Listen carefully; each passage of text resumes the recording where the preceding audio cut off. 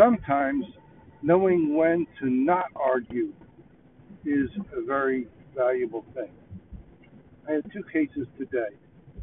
In one case, the taxpayer was absolutely correct in her position. The trouble is, it was a 2014 and 2015 position. It's simply too late to argue the point now, even if she does have to amend her return. In that case, I advised her just to let it go.